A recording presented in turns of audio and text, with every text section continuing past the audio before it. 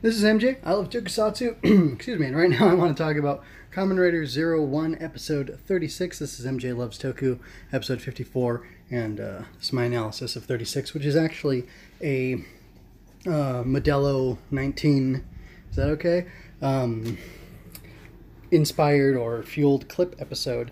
And I thought it was a decent episode. The premise of it was interesting. It made me think a few things. It inspired the title card, Who's That Guy or Girl?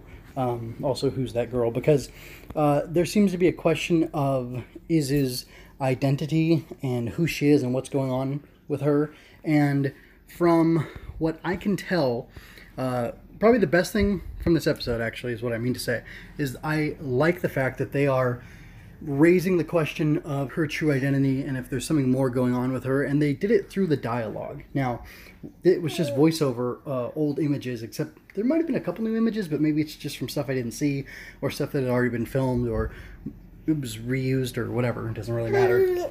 What? What's funny, huh? Anyway, sorry, you got a baby here.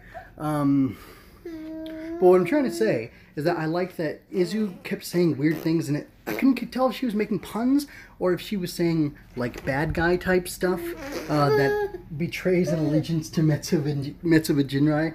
And Aruto picked up on that, and he asked her, he's like, "Hey, Izu, you seem weird. What's going on? And what are you saying? And what's with your word choices?" And she said some interesting things that made me wonder: is she bad? Is she going to be bad? And I thought that was interesting. And then at the end of the episode where they showed off this new rider form, it really got me thinking, what exactly is going on here? Do you like that, buddy? Anyway, what exactly is going on here? And is it possible that Izu is damaged and compromised and being overtaken in some way by Metsuba Jinrai? And I hope we'll learn more about that in the next episode. I think that would be an interesting turn of events. And I don't know, it'd be really neat. I kind of wanted to look at some of the features. This thing reminds me of Drive type Dead Heat or whatever that. It's a little bit like Kamen Rider Chase and the Dead Heat Drive. And it's interesting. I think the eye shapes are pretty distinct for Zero One. We haven't seen too many eye shapes like this. And anyway, I thought that was all pretty interesting. I don't really have much more to say. I mean, I could speculate recklessly, but I don't really want to do that right now. I don't feel like it. But this was an okay clip show, and I like where it's going, or where I think it's going, and I wonder what exactly is going to happen. And I wonder how they're going to be able to finish the show. I feel sorry for everybody involved.